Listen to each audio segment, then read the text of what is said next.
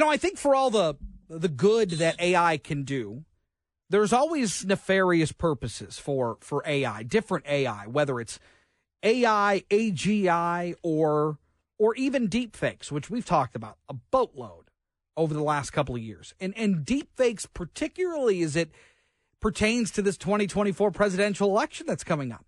I mean, you're going to have people that are going to see videos in social media that believe verbatim what these videos are saying, and in reality, the person may never have said them. It is going to be something that we're going to have to contend with and deal with going forward. But in a more immediate and even more nefarious manner, we are seeing deepfakes being used to exploit teenagers across the country in grade schools, sending out fake nude pictures of themselves. It is a troubling trend that has wide-ranging ramifications for the rest of their lives in some cases. April Rubin is a breaking news reporter with Axios and joins us. April, good to have you. Hi, thank you for having me. How widespread is this? So I think the experts are not quite sure how widespread it is, but what I can say is that anyone can access the technology to create a deepfake and to ask these AI platforms to, create whatever type of content they are looking for. So instances like this have been seen before. Most recently, like you said, the incident occurred in a New Jersey high school where some of the girls found out that they had photos created of themselves that were circulated in group chats. And there was another instance of this happening in Spain. But bigger picture than that, I am not exactly sure how widespread it is. But what's threatening about it is that it can be done by anyone of anyone, because all it takes is one singular photo. So at this school in New Jersey, what happened specifically? The incident happened over the summer, and it was raised to administrators late last month, where some of the girls, it's unclear how many, found out that some of the boys at the school were circulating fake nude images. So they were created.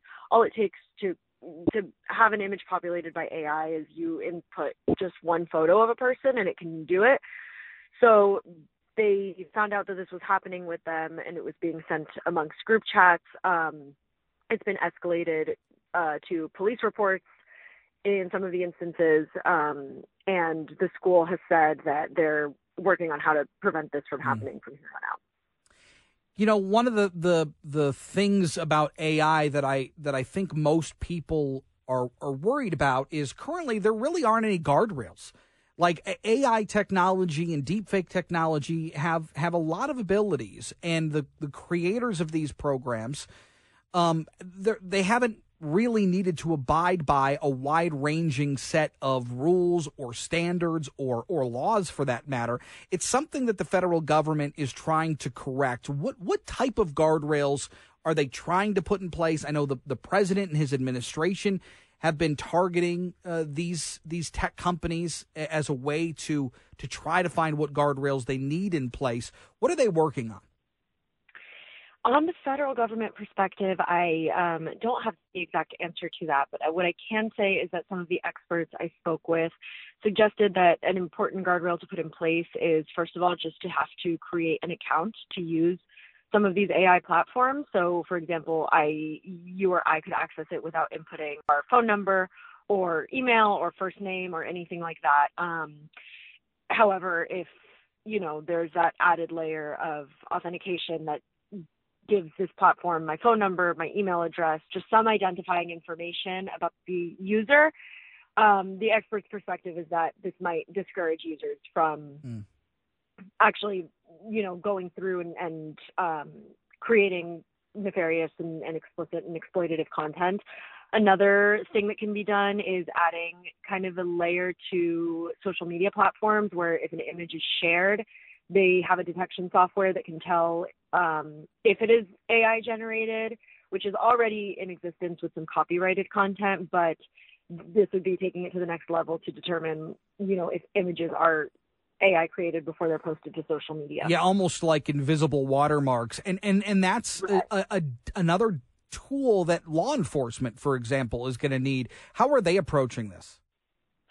So it is hard to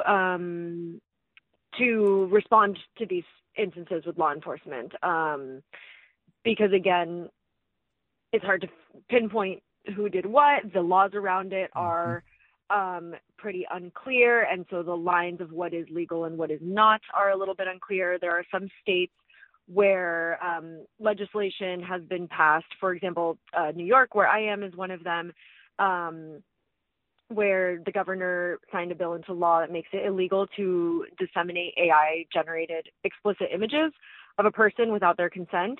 The penalty for that is a year in jail and $1,000 fine. But again, this is not widespread across the state. Each state is figuring out kind of their own rules for this. The experts that you've talked to, about just about a minute left here, the experts that you've spoken to, are they worried that the guardrails aren't there yet? Do they feel like there needs to be some sort of regulation in place?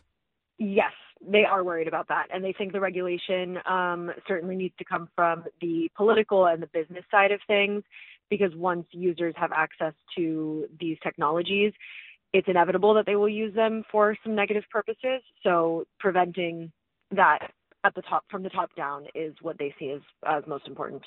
Yeah, and there has been some movement in Washington, D.C. on that, but I think as more time goes along, states are going to really be cornered into passing more legislation to try to regulate this, and then the federal government's going to have to tackle it as well. April Rubin with Axios, thank you so much. Appreciate your time. Thank you. Likewise. 800-859-0957. Still a lot to do today. And I, this particular issue is one that when you're dealing with, generated nude photos of teens, that's troubling in and of itself.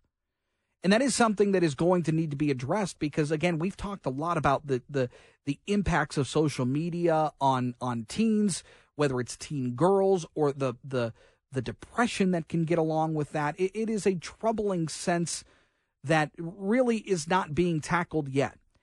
But then you take that a step further, and you've got presidential elections to worry about, and and elections across the board. This could be a pretty nefarious technology that hasn't quite been put into perspective yet. Got to take a break. More next.